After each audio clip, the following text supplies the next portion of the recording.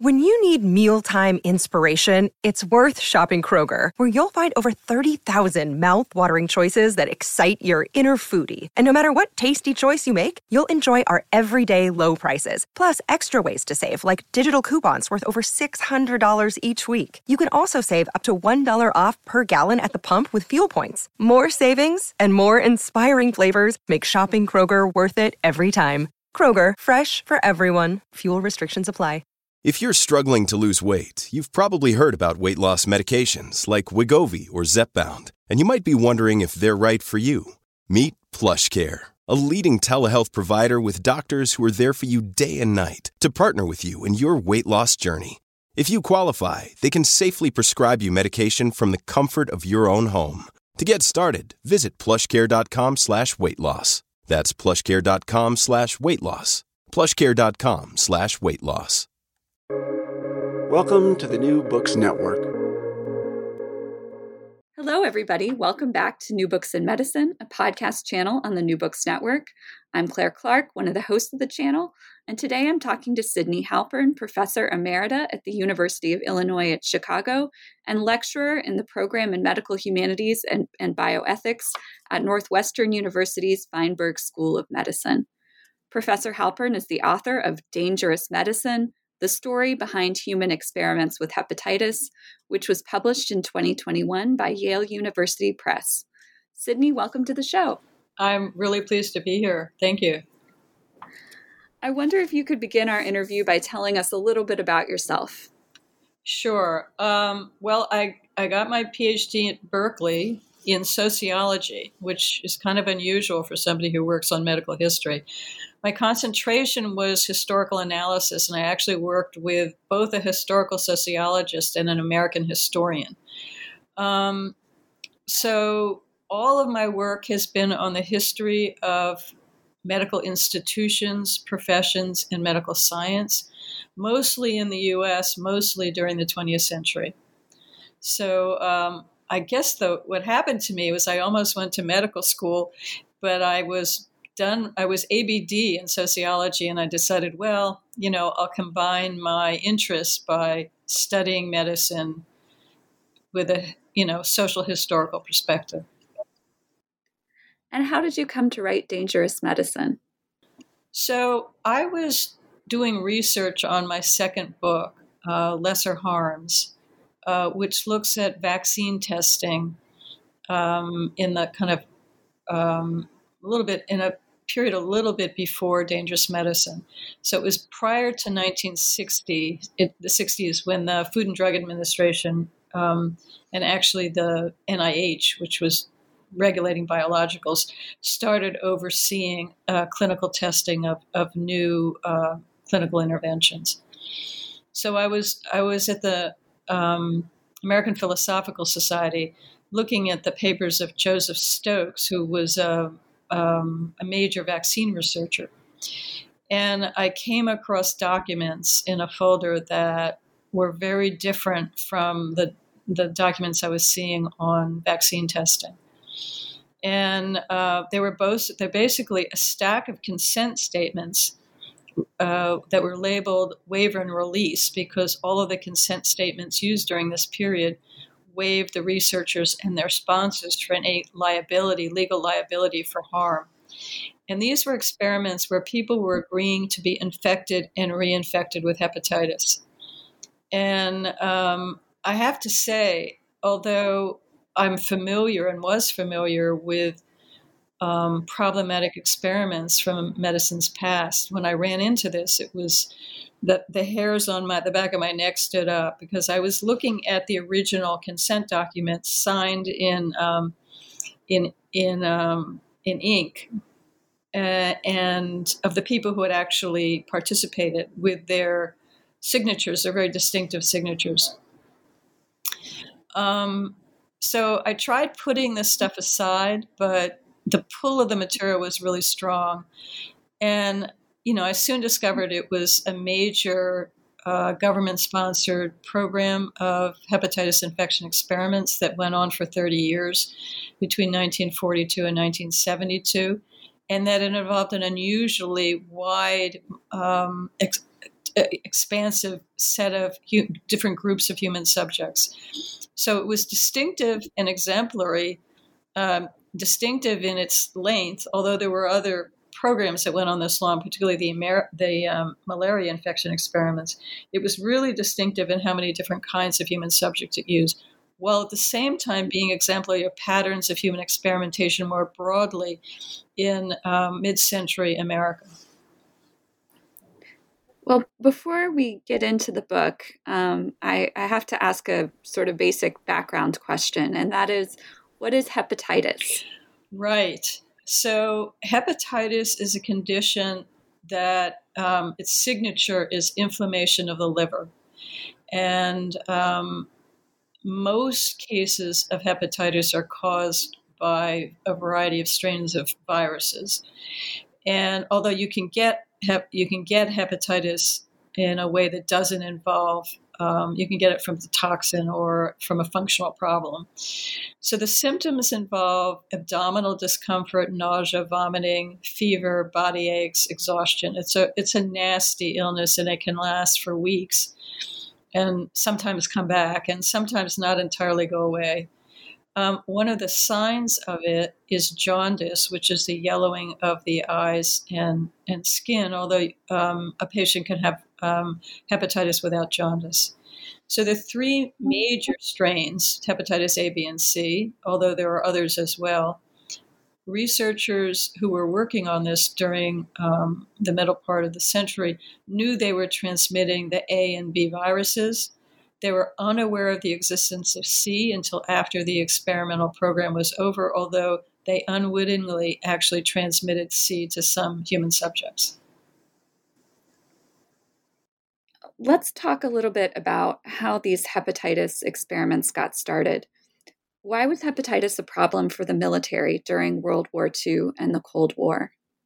So, as the World War II was approaching, the Army Medical Department geared up to be organized to prevent diseases among soldiers, because in previous wars, more soldiers had been struck down by diseases and infections than from actual battle injuries.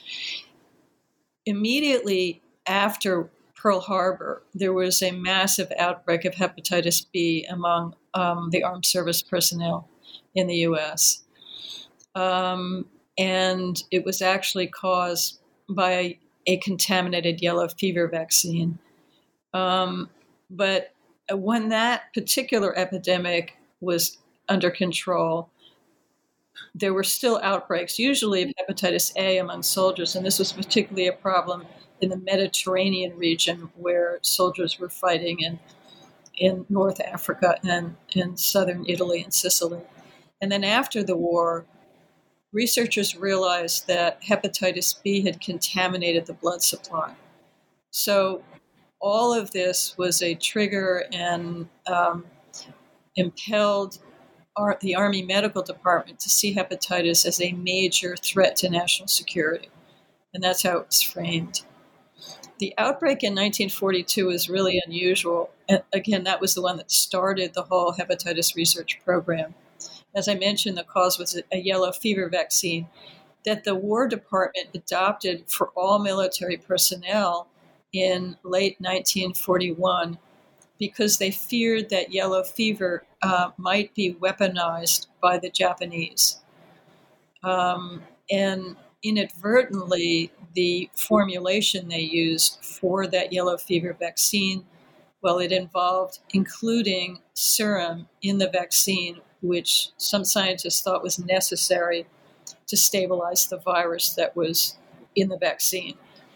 And the first hepatitis experiments actually used contaminated lots of the vaccine, which researchers knew had a very likelihood of causing hepatitis. And they used that to infect human subjects in an effort to demonstrate that hepatitis was a transmittable pathogen. So that was the first experiment done at a place called Lynchburg State Colony, an institution for individuals with developmental disabilities.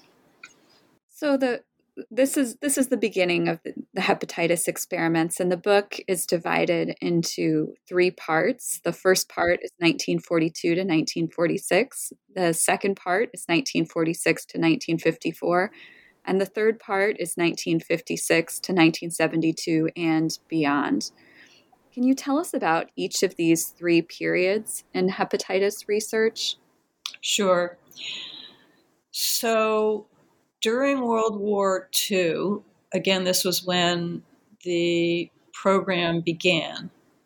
And all of the research done during this 30-year period was funded, or virtually all of it, was funded through, at first, the Department of War, and then after World War II, the Department of Defense, the new name for the agency. And it wasn't only, so the Department of War, through its Office of the Army Surgeon General, set up an agency called the Army Epidemiology Board. Initially, it was called the Board for Control of Influenza and Other Infectious Diseases in the Army. And that got its name from, of course, the very famous pandemic of influenza in 1918, 1919, which infected 20 to 40% of all military personnel in the U.S. So the Army Epidemiology Board was set up as in an oversight board and commissions, and the members of these boards and commissions were prestigious researchers from American universities and prestigious laboratories. For example, the Rockefeller Institute for Medical Research had representatives on the board, as did major infectious disease researchers. So the Army Epidemiology Board, through its researchers and the Public Health Service, through the National Institutes of Health, were actively involved in either conducting or overseeing hepatitis infection experiments. So there were actually 10 different research groups that were active during the 30-year period, and they had multiple team members on the group, so there were upwards of 60 scientists altogether during the 30-year period. And that basic structure was maintained during all of the historical periods. So in the immediate post-war period, the second period you're talking about, the Army Epidemiology Board was reconstituted as the Armed Forces Epidemiology Board within the newly created Department of Defense. And it continued this program of hepatitis infection experiments, again, then focused on the issue of, well, I should go back for a minute and I'll talk a little bit about what the scientists were trying to do in these different periods. So in the first period, in the World War II period, they were really trying to understand basic features of hepatitis. As I suggested before, they weren't even sure that hepatitis was a transmittable virus. So they discovered really early on that it was. But in the World War II period, they were trying to understand the course of the disease, how long was the incubation period, the length of time between exposure and infection. And they were also working on differentiating two of the major strains, hepatitis A and B. And those were some of the most challenging experiments for the subjects, because it involved getting infected or being infected more than once, sometimes as many as 4 or 5 times. Then in the immediate post-war period, again, we have a new set of organizational structures. But during this whole period, there was this basic coalition of physicians in the Army Medical Corps and physicians in prestigious universities and laboratories. And I kind of term this a new military biomedical elite. And this was sustained throughout the 30-year period. Just to mention in the immediate post-war period, researchers tried to start working on prevention of hepatitis. So they had discovered during World War II that gamma globulin, if given during an outbreak, curbed the number of new cases. So they tried to extend the duration of what was called passive immunity from basically a blood product that had antibodies of those who had donated blood. And then in the final period, they were also actively moving toward trying to develop vaccines. In this period, we not only have the Armed Forces Epidemiology Board, but also a new unit within the military medical establishment called the Research and Development Command. So the Army created a second kind of umbrella group because they weren't umbrella organizations, so they weren't happy with the progress being made by the Armed Forces Epidemiology Board. So just one other comment. Throughout this, the National Academy of Sciences and the National Research Council had subcommittees and committees that were weighing in and providing scientific oversight of the program. So it was a major set of Public Health Service, Army, and scientific organizations, which together were collaborating and having scientific input into both the selection of research questions and also to the selection of human subjects. So these weren't rogue experiments and they weren't secret. Well, they were definitely not rogue experiments. So this was not a lone investigator going off and doing something unbeknownst to others. This was really the elite of biomedical researchers in the arena of infectious disease and virology. So, and it was all funded by and understood by the federal government. On the issue of secret, that's kind of interesting. At the beginning of the program, the Army Medical Department tried to keep the experiments undercover, but they very quickly found out that they weren't able to do that very effectively. The experiments were too big, and the press that, for the most part, conformed to Army request for secrecy didn't always do so. And also some of the institutional directors where the subjects were housed were also basically making statements. But they did, researchers and their sponsors were fairly effective for quite a while in keeping some of the experiments secret, particularly those in mental patients and in institutions for persons with developmental disabilities. So for quite a while, they were effective in keeping those not visible to the public. That was until the 60s when they weren't able to do so.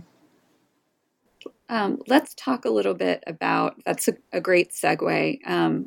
Who were the subjects of human experiments with hepatitis? Right. Well, I estimate there were 3,700 of them, mostly men, but some women, mostly adults, but more than 800 children. And there were 4 different groups. Conscientious objectors to the military draft during World War II, prison inmates, so there were 15 state or federal correctional facilities in which hepatitis experiments took place. Mental patients, there was one institution in New Jersey, one mental hospital, where 300 mental patients were enrolled in hepatitis infection experiments. And also residents in institutions for the developmentally disabled. And there were 3 or 4 of these institutions which were sites for deliberate hepatitis infection studies. The most famous of these is Willowbrook State Hospital, where researchers from New York University conducted experiments with disabled children for 17 years between 1954 and 1972. One of the things that I found really compelling about the book was the way that you showed that in every period, while these hepatitis experiments sort of continued, they did so despite criticism. So in every period, there were critics.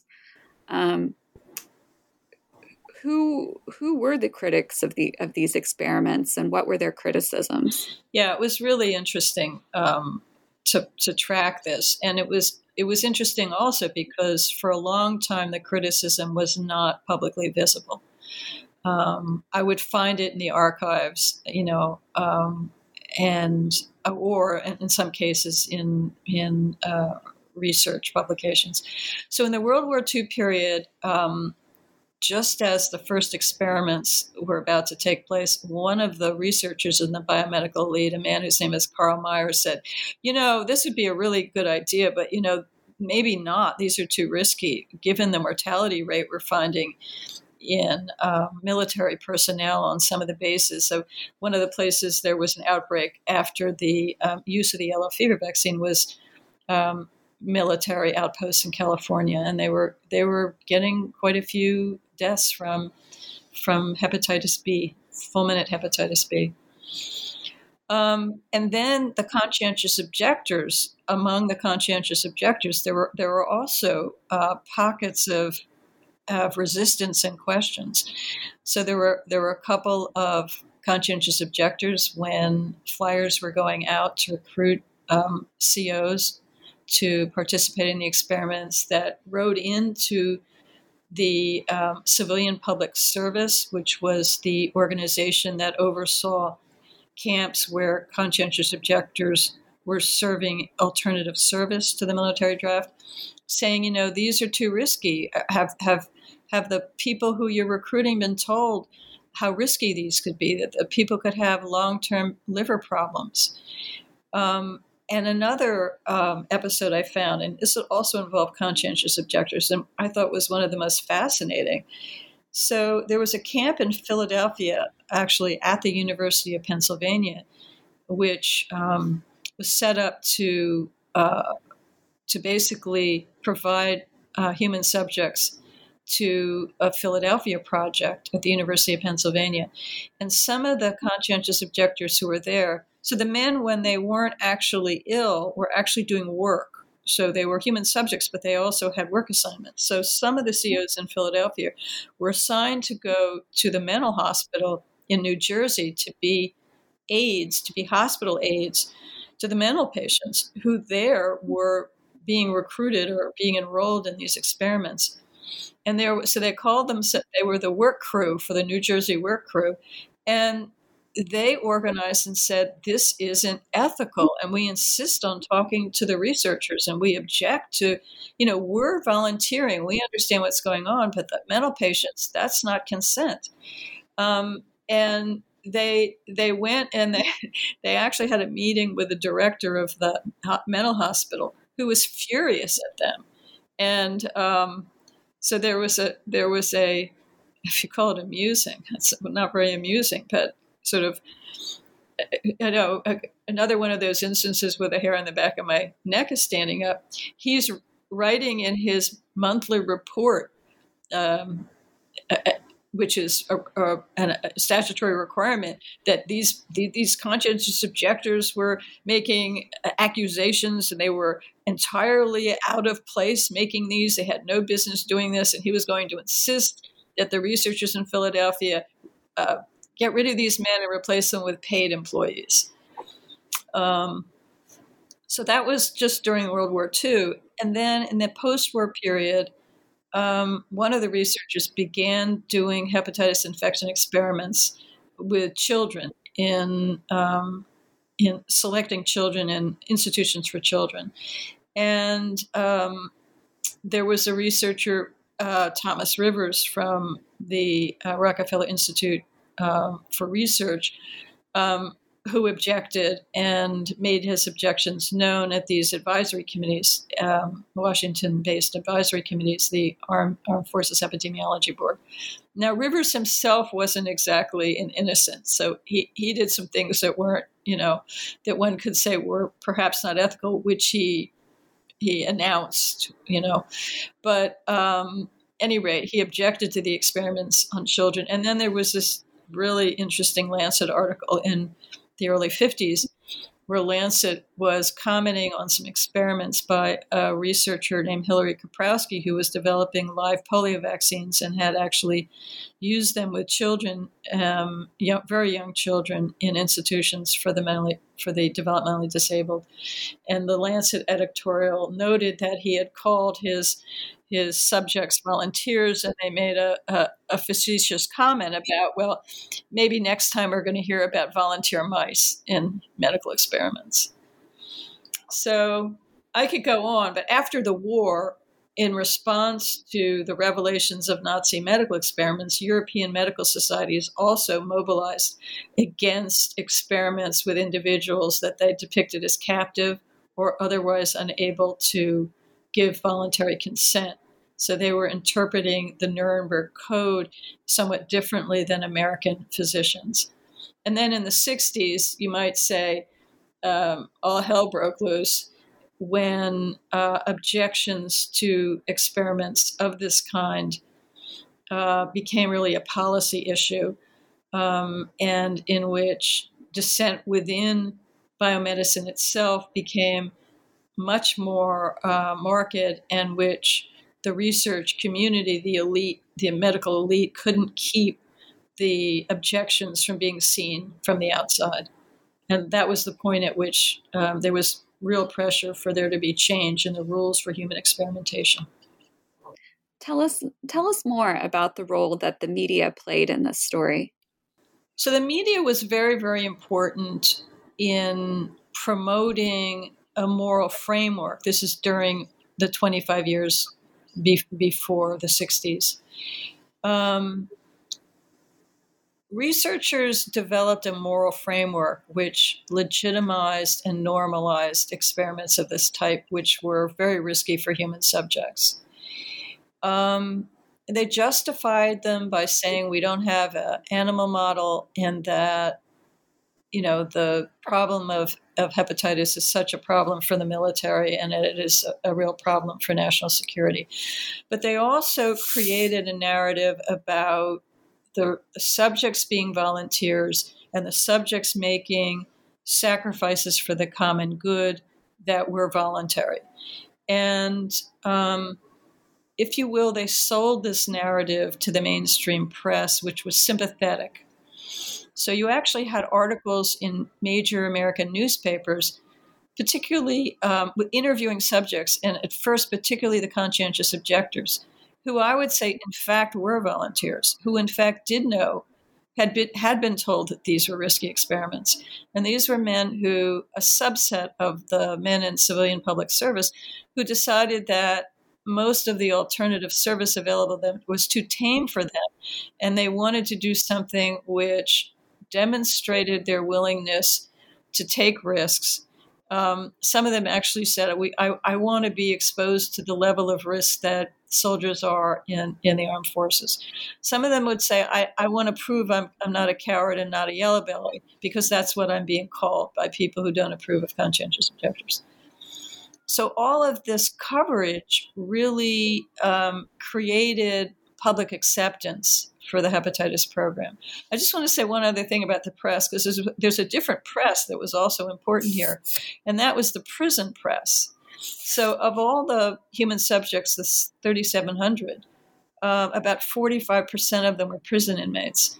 And the prison press actually played an important role in recruitment and also in creating a narrative in which prisoners were praised and lauded for their participation in these experiments. A little bit more about the press, because during the 60s, during that period where, that was a period where the moral framework eroded, and rights activism was creating pressure from outside biomedicine, was identifying research abuses as a public problem.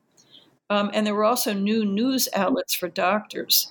But there were objections now from within biomedicine to the standard rules for conducting human experiments.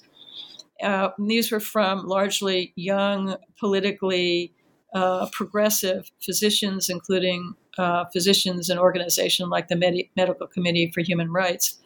And they started being very, very vocal. And so the press started covering not just the narrative of the biomedical elite, but also the controversy within biomedicine itself, and the new objections that were spilling into the public domain. So the press's dissemination of the old narrative ceased, and the press started asking, well, maybe we need more rules for human experiments, and look at these protests against it. Look at these accusations of research abuse coming not only from activists, but also from doctors. And that was what undermined, basically, the biomedical elite lost control of the public narrative. And the press, the mainstream press, was part of this loss of control. You titled the conclusion of the book An Ending Without Closure. And in the conclusion, write that until now, this is a quote, two well-traversed storylines have dominated depictions of the hepatitis infection studies.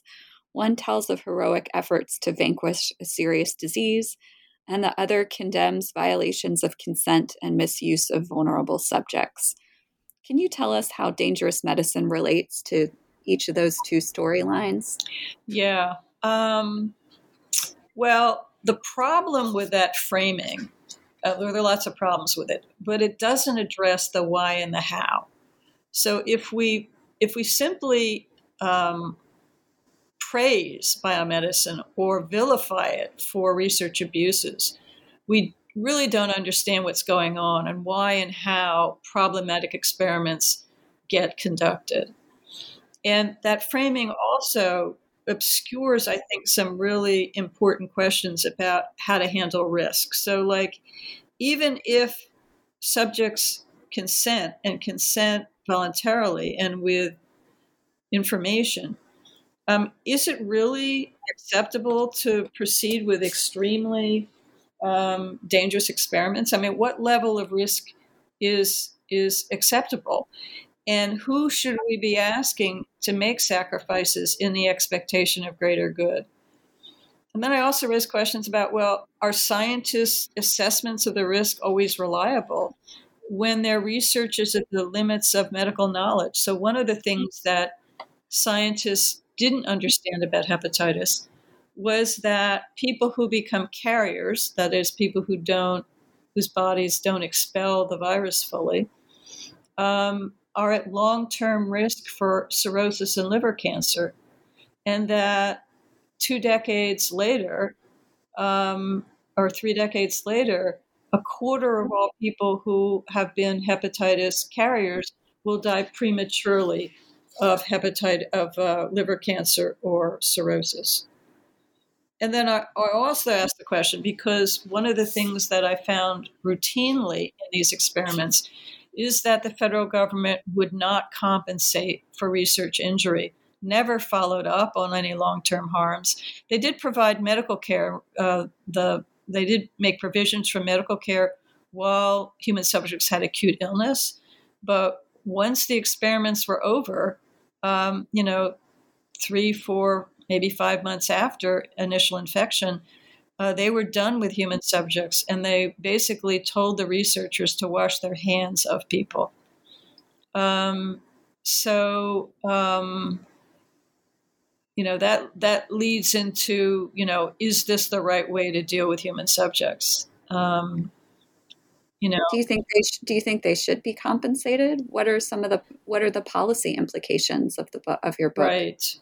So one of the policy implications, I feel, is that we need to look at our lack in the United States of a system for compensating people who have experienced either short or long-term harms from medical experiments. Other countries do have such systems. In the U.S., we basically are relying on the legal system. So if you're harmed, then you have the option of initiating a lawsuit. The kinds of people who are recruited as human subjects typically do not have the resources to pursue this course. A lone human subject certainly doesn't. Sometimes when human subjects are able to get support from a social movement, or when they can come together as a group, they can attempt to have a class action suit, and some of these have been successful to a limited degree. But for the most part, there was not compensation, and the government's refusal through these waiver and release forms was consistent. By the way, the waiver and release statements were rejected and were no longer possible to use after 1974. So part of the way the experiments ended was the creation of a regulatory system, which the hepatitis story intersects with. But the other policy implication has to do with who is serving as human subjects. So it's now the case that regulations created in the 70s and 80s and consolidated in the 90s basically created constraints on the use of identified vulnerable groups, including prisoners and children. So it's much more difficult now for researchers to use members of these groups in experiments that aren't directed toward improving the health and well-being of the subjects or of the groups of subjects that these individuals are classified within. But then the question is, well, now who is serving as human subjects now for experiments in which participants don't have a hope of benefiting? So I would say these are non-therapeutic experiments, not experiments like you might be asked to participate in if, for example, you have cancer and your chemotherapies aren't working and there's a new experimental drug that isn't yet licensed, but you may be asked if you want to serve as a subject to test its efficacy. For those kinds of experiments, I would say the subject has, there's possible benefit there for the subject.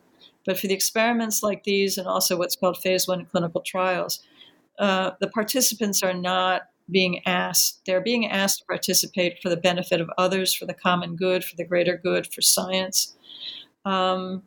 And right now, we've commercialized this activity. People to a large degree are getting paid to serve in these studies. And so what I think is happening is that we're now getting, we're basically relying on the income insecure and people with at the lower end of the socioeconomic strata to serve as human subjects. So I think this is problematic also. And I think we need greater transparency on who's getting recruited and who's being asked to take risks for the rest of us. Well, Sydney, we have come to the traditional final question. I know that this book was many, many years in the making. What are you working on next? So there's some, if you will, odds and ends from the book that have kind of fascinated me. One is the issue of paying for human subjects and the stance of the bioethics community on this. But my major project, I'm hoping, is going to be a, if you will, graphic novel. One of the things I found in the archives were some wonderful cartoon drawings of a man who was a conscientious objector and an artist who did cartoon drawings of his experience as a human subject. And I have some of them in the book. I managed to track down, he's no longer alive. His name was David Miller. He's no longer alive, but I managed after months to track down his family. And they sent me more and more of his cartoons. And I want to sort of, if you will, do a version of the book that's about that tells the story of the human experiments through the lens of David Miller's cartoons, and also raises questions about the ethics of these kinds of experiments through a graphic book. So wish me luck. That is fabulous. Are you doing the drawings? Well, that's the problem. I'm going to be looking for a collaborator. Let's put it this way. I have a vivid visual imagination, but in my many years of being a medical historian, I have not developed my artistic skills. So while I can come up with a lot of ideas for panels, for comic book panels, I am hoping to find a collaborator to help me implement this and my collaborator's own ideas. So, but I'm really looking forward to working on this. So, well, that's great. Well, I hope you find one too. Thanks so much. Sydney, thank you so much for taking the time to come and talk to us today. Oh, it's been my pleasure. Thank you for having me.